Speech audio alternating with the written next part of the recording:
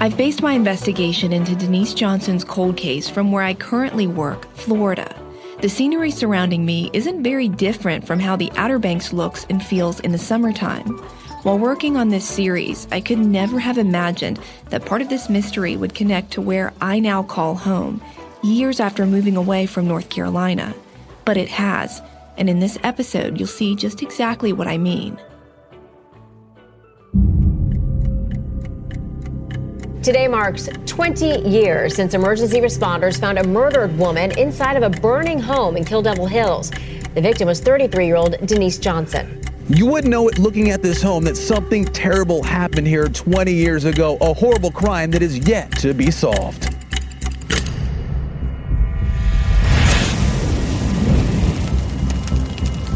I remember seeing heavy black smoke up in the air. I just remember a pool of blood and her laying in it. We knew obviously something was way wrong. This wasn't just a routine call. On July 13th, 1997, someone brutally murdered 33-year-old Denise Johnson inside her childhood home in North Carolina, then set it on fire. For 22 years, Johnson's killer has eluded police, living among us undetected. This is CounterClock, the investigation into the unsolved murder of Denise Johnson. I'm your host, Delia D'Ambra.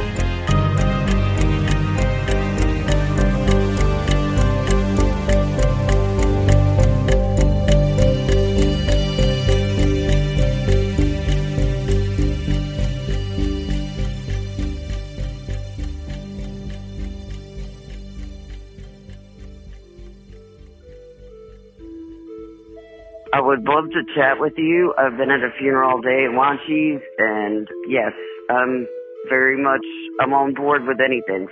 Call me back or call me tonight. I'm here all night. All right, bye. That voicemail popped up on my phone almost 6 months into investigating this case. The message was from a woman named Lori Sellers. She was someone a newspaper article from 1997 had quoted as being Denise's good friend. I messaged her on Facebook months earlier. I'm devastated that this hasn't been solved. I mean, she was a very good friend of mine for a long time. I was glad Lori wanted to talk because I'd been waiting to speak with someone who knew Denise well but wasn't a family member. Lori was someone Denise hung out with in the late 1990s, someone who knew her life and habits. Coincidentally, the same way I found Lori is how she discovered who I was and what I'd been doing in the case. I saw it in the paper, and I read it, and I was like, just tongue-tied. I'm so glad that somebody's bringing this back out. She'd found my many Facebook messages buried in her inbox and called me. I've been at a funeral today in Wanchese at the Holy Roller Church, and you know how that goes. You can't get out of there. Then I finally got home, and I was exhausted by it, so I was like, oh, what is this? I'm so excited that you're doing this, because this is crazy. I was just telling my boyfriend, and brought me to tears. I said it kind of pissed me off the way it was handled. Lori told me that her and Denise's friendship went way back. It was Lance's that she worked with me there, which doesn't exist anymore, but that's where we first met, and we just became buddies, and I mean, she worked for my family's restaurant almost 30 years ago, I guess, and we just really were good friends, and she was actually at my house like 2 weeks prior to the incident. Lori says she had actually been around Denise in the days leading up to the murder, and something was off with her friend. Do you remember at any point her expressing to you that she was afraid of someone or anything like that? That was the, thing that she wouldn't come out and say it directly, but that was the vibe I was kind of getting. That something was going on, and I don't know if it was illegal activity or something, or she never flat out said it, but it was definitely weird. And I was like, well, stay away from whoever. And she never said a name. She never said if it was a male or a female. It was just very disturbing. Lori says she grew more and more concerned for Denise each time she bumped into her. It was strange. I mean, because the 2 weeks before that she was at my house, she was saying she was going out of town to Virginia, and I'm saying this because I said it already to Jim Mulford, and now I'm like kind of trying to piece it together again because it's been so long. Yeah. But there was things that she was saying that was kind of disturbing to me. Like, it was sketchy. Lori was one of the many people Kill Devil Hills police interviewed after the murder, but not right away. I mean, it took probably 6 months before Jim Mulford even came to my driveway that I sat in his car and asked me anything. I'm like, you know what is disturbing to me? You're interviewing total idiots that have known Denise for a half a minute, and I've known her for years, and you're just now coming to ask me any questions? I'm sure they did whatever they needed to do, but there's a lot of things that I thought was handled really stupid. Despite feeling it was a little too late, Lori told Kill Devil Hills police detective Jim Mulford about Denise's disturbing comments. I think she had a boyfriend or something there, or just seeing a guy from there. But I know she was going out of town to Richmond substantially. I mean, when we did talk, because we kind of just talked randomly. I mean, because, you know, we both went our separate ways and had different jobs and whatever. I feel like there's some kind of connection there, and I don't know how to tell you what the connection is, because she never specifically said. Lori is sure of one thing. Denise had alluded to troubles with someone or something in Virginia. I thought that was interesting because that's something Denise's sister, Teresa Johnson, mentioned when I talked with her. The Thanksgiving before it all happened, Denise was really distraught. She was so upset about somebody in Richmond, Virginia, okay? Teresa Johnson and Lori Sellers don't know one another well. They don't talk on a daily basis, and they didn't talk with one another before they spoke with me.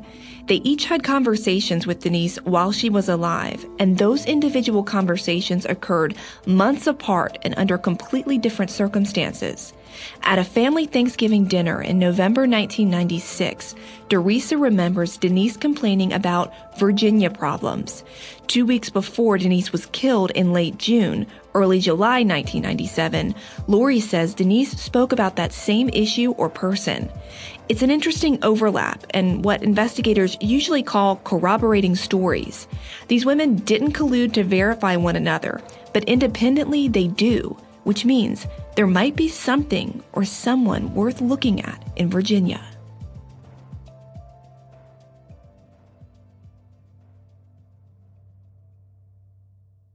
I kept wondering, what was in Denise's past that could help shed more light on these Virginia problems? Was it really a problem in Virginia, or could it have been related to people there? I didn't have much to go on other than the name of a state, so I knew that to get to the Virginia problems, I had to look deeper into Denise's past. I started researching all of the places Denise had lived, which it turns out was just more than North Carolina.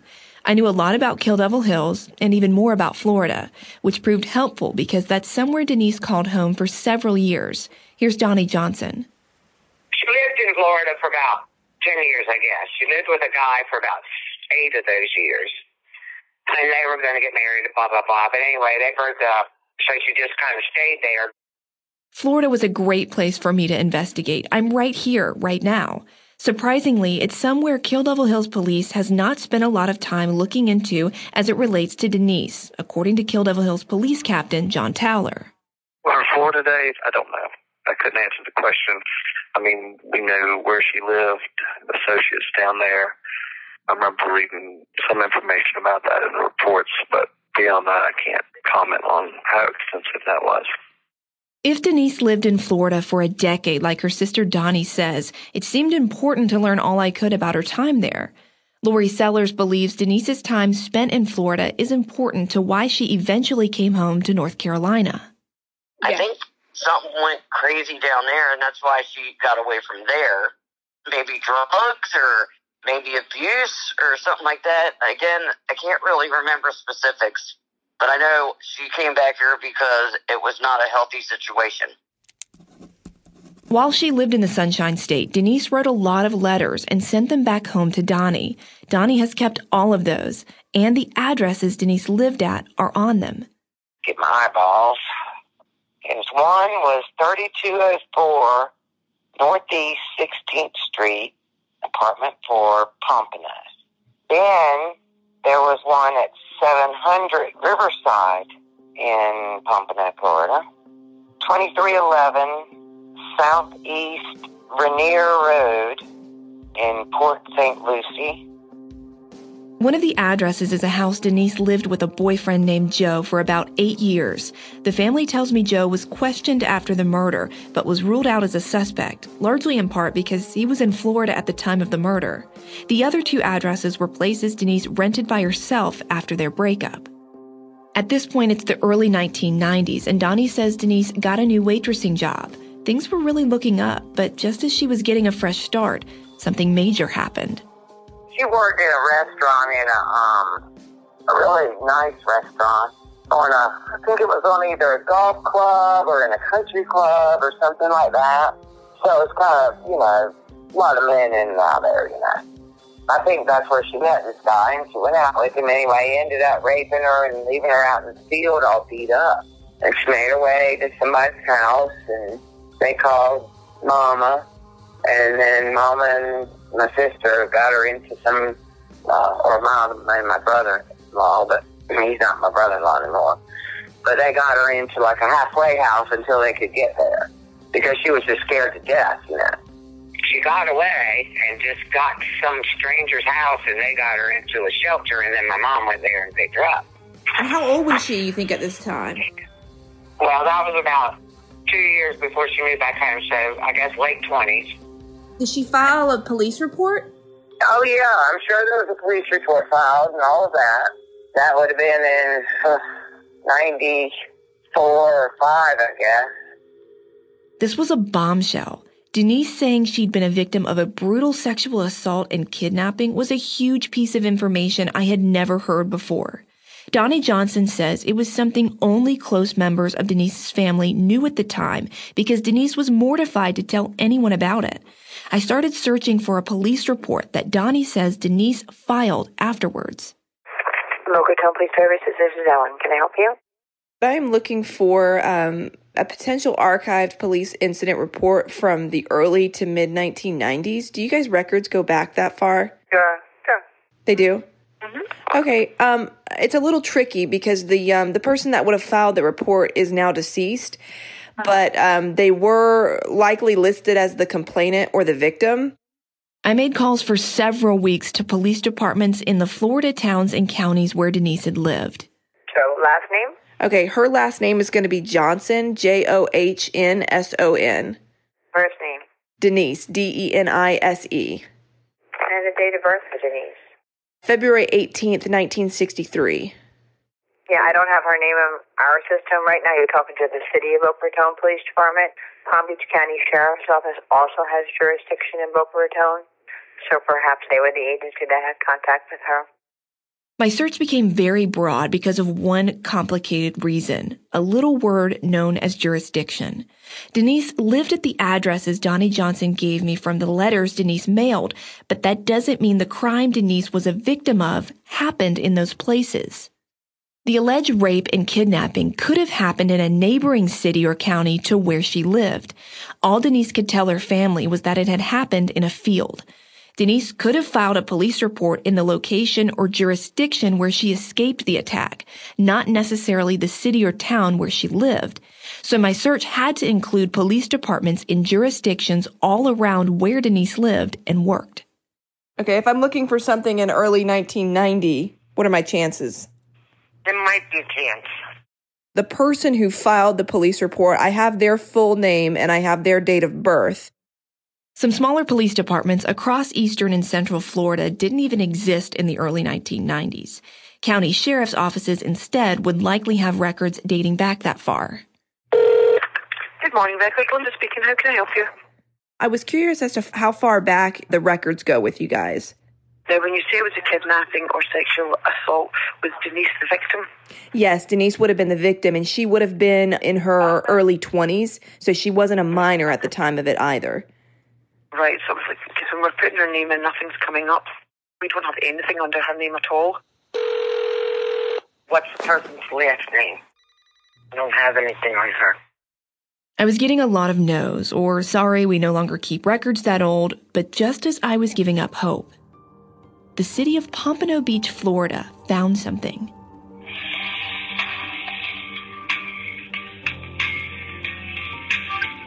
I think I found it.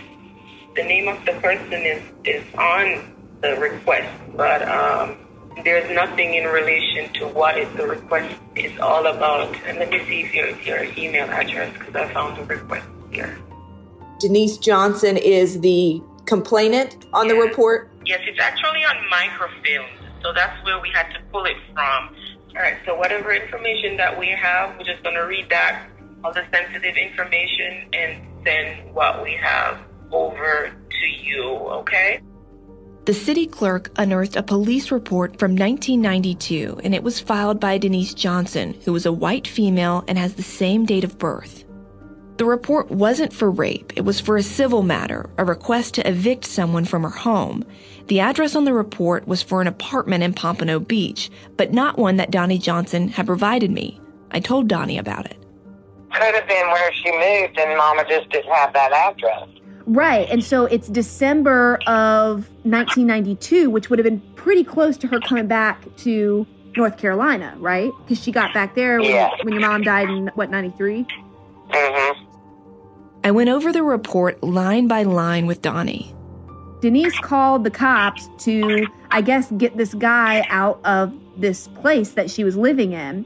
And the officer's narrative says a man named Eric, white male, born in 1969.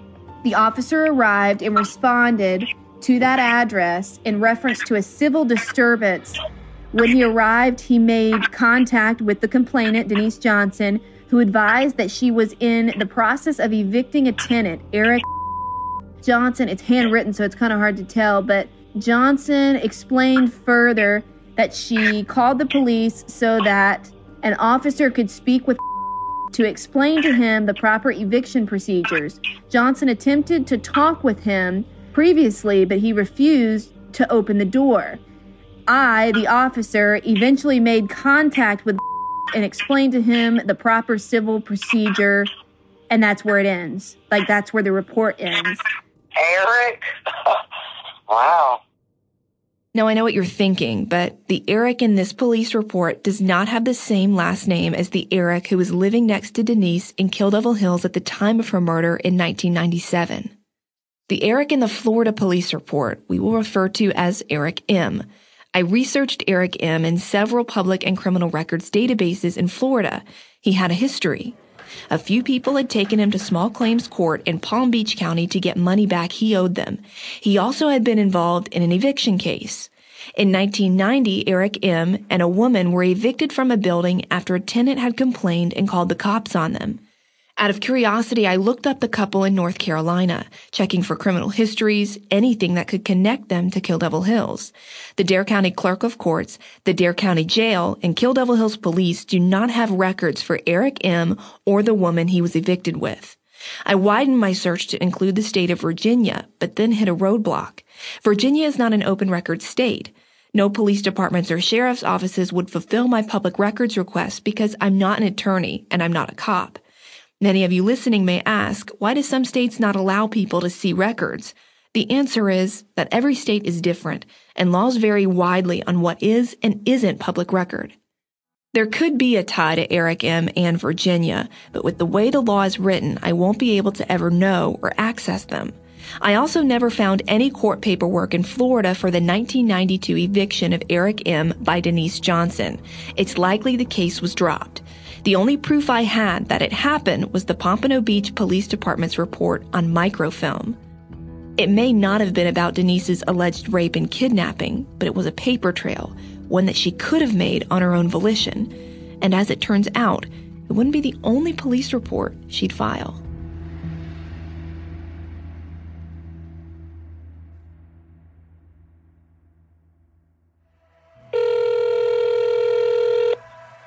Please leave a message after the tone. In September of 1996, almost a year before her murder, Denise filed a police report with the town of Kill Devil Hills. She complained she was receiving dozens of harassing phone calls. She told her sister Donnie about them. This guy, he kept calling her from Florida and threatening her. She told me, he would call and she would just look, fear would be in her eyes. She was very, very scared of him, whoever this person was. Local newspaper reporter Daryl Law, who covered the murder in 1997, heard the same thing from his community sources. I had someone tell me that Denise was terrified of the person in Florida, and I know for certain that two policemen went to Florida and talked to somebody down there.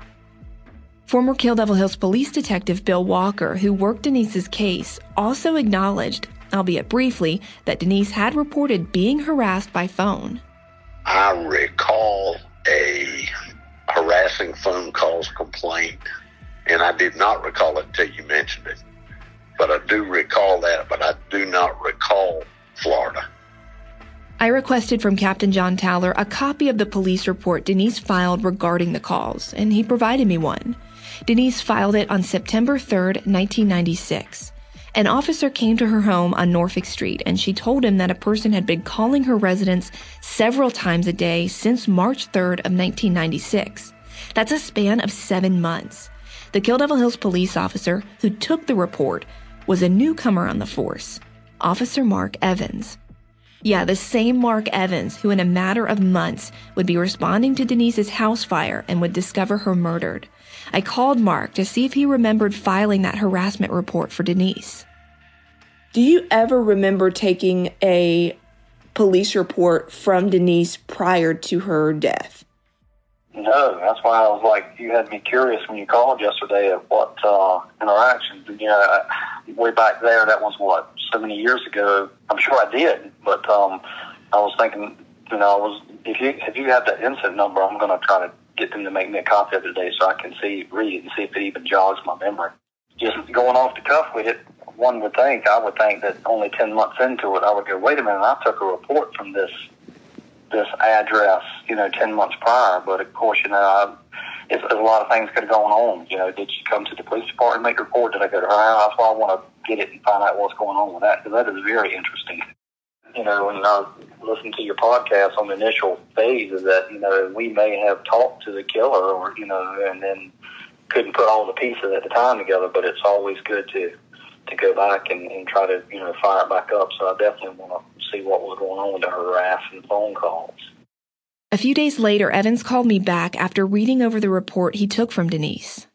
Oh, I saw that name down. I was like, wow, can you imagine that? But, well, I looked over this report last week because you had sent me the numbers. Interesting. How did you come about finding this? Because I was trying to rack my brain, and I don't, remember even talking to her, which back then, it was like a year out.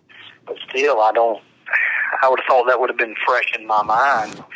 But apparently, it was a routine call. I was looking over the narrative that I wrote, and nothing really stood out. I told her that try to hang on and keep a log when he's calling or whatever. So she wanted to go talk to a magistrate later for harassment or whatever down the road. She was more than welcome to do that. Was this report related to her killing? It's hard to know.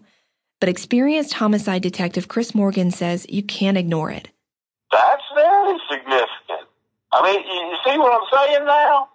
You got to know what's going on in this victim's world.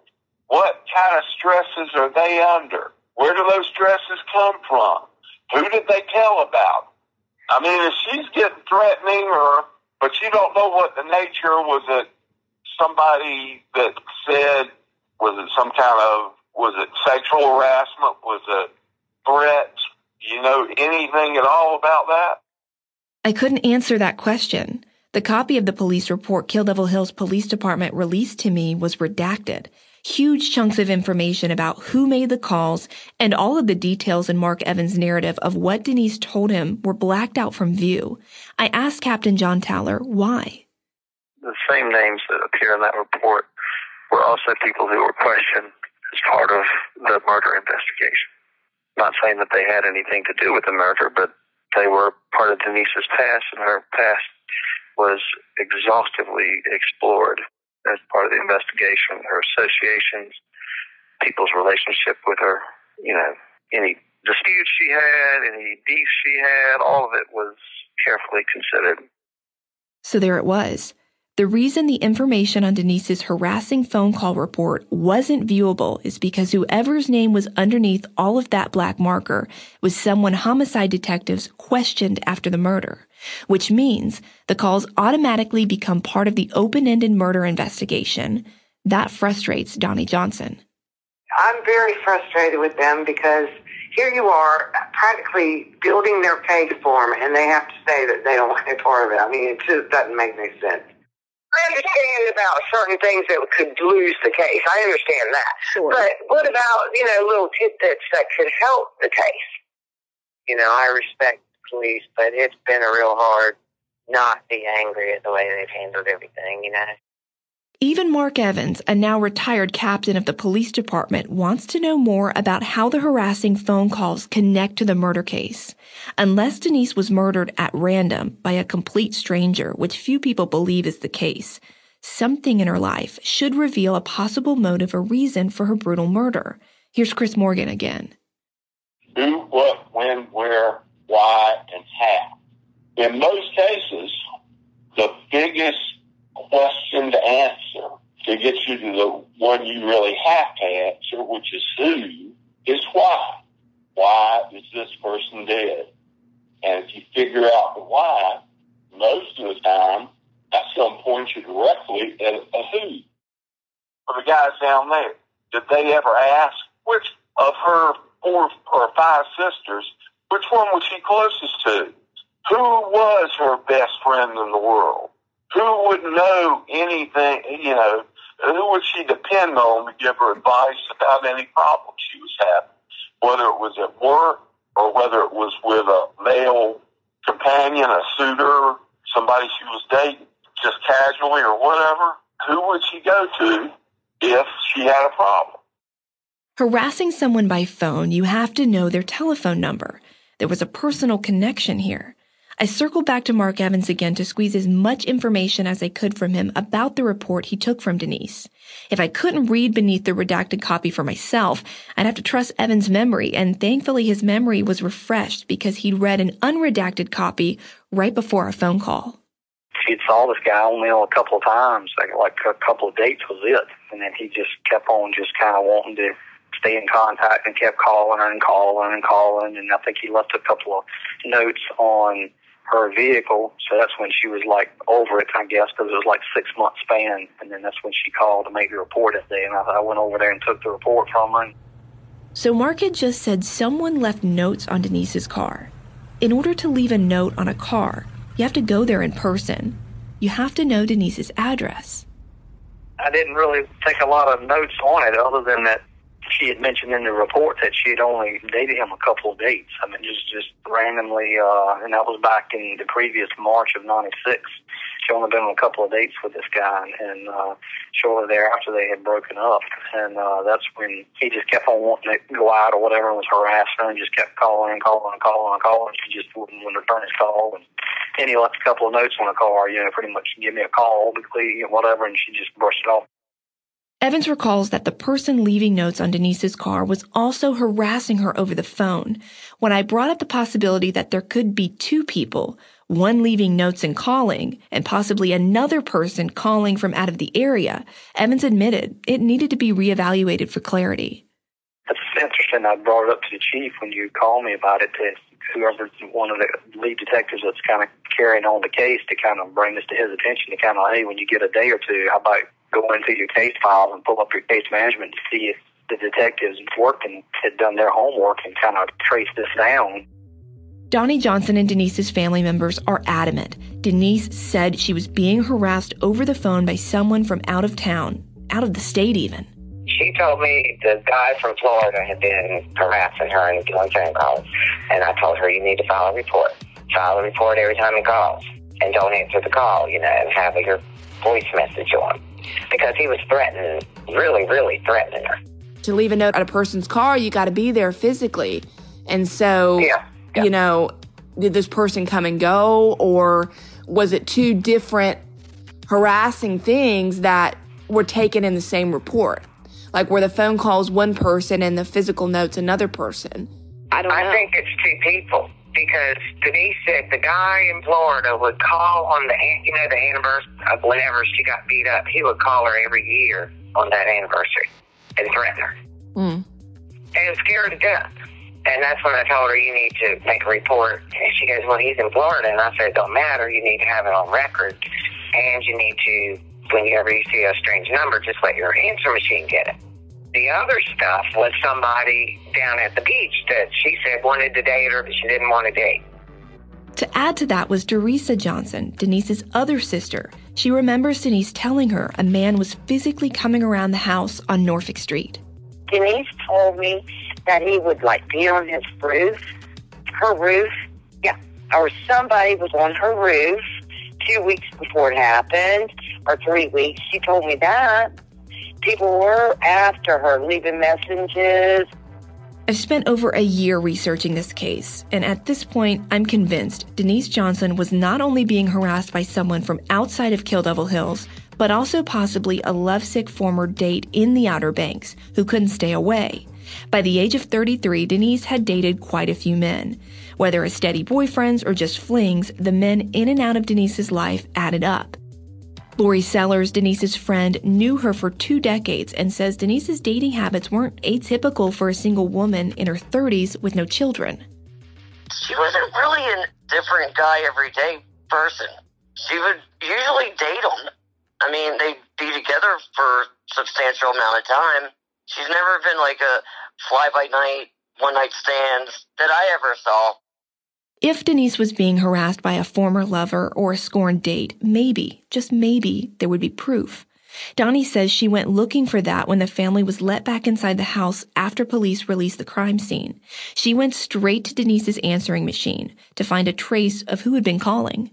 When I got the house back, I went and checked back then they had tape cassette recordings, That's what our recorders had in them, remember?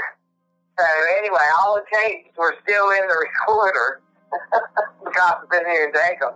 So I got them and I took them to them, but they said they were too damaged to get anything off of.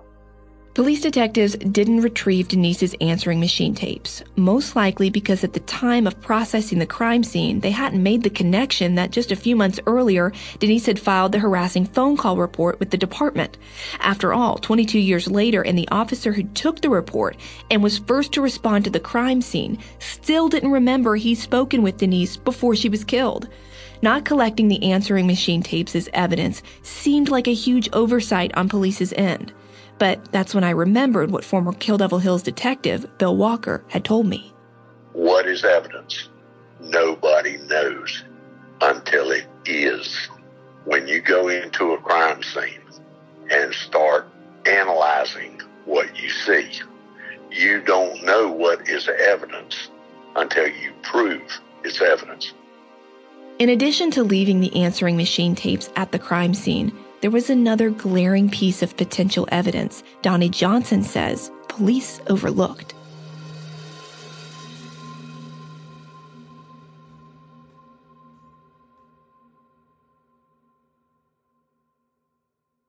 The thing that disturbed the family most about the way the investigation was handled was what they say they saw when they entered the house after the crime.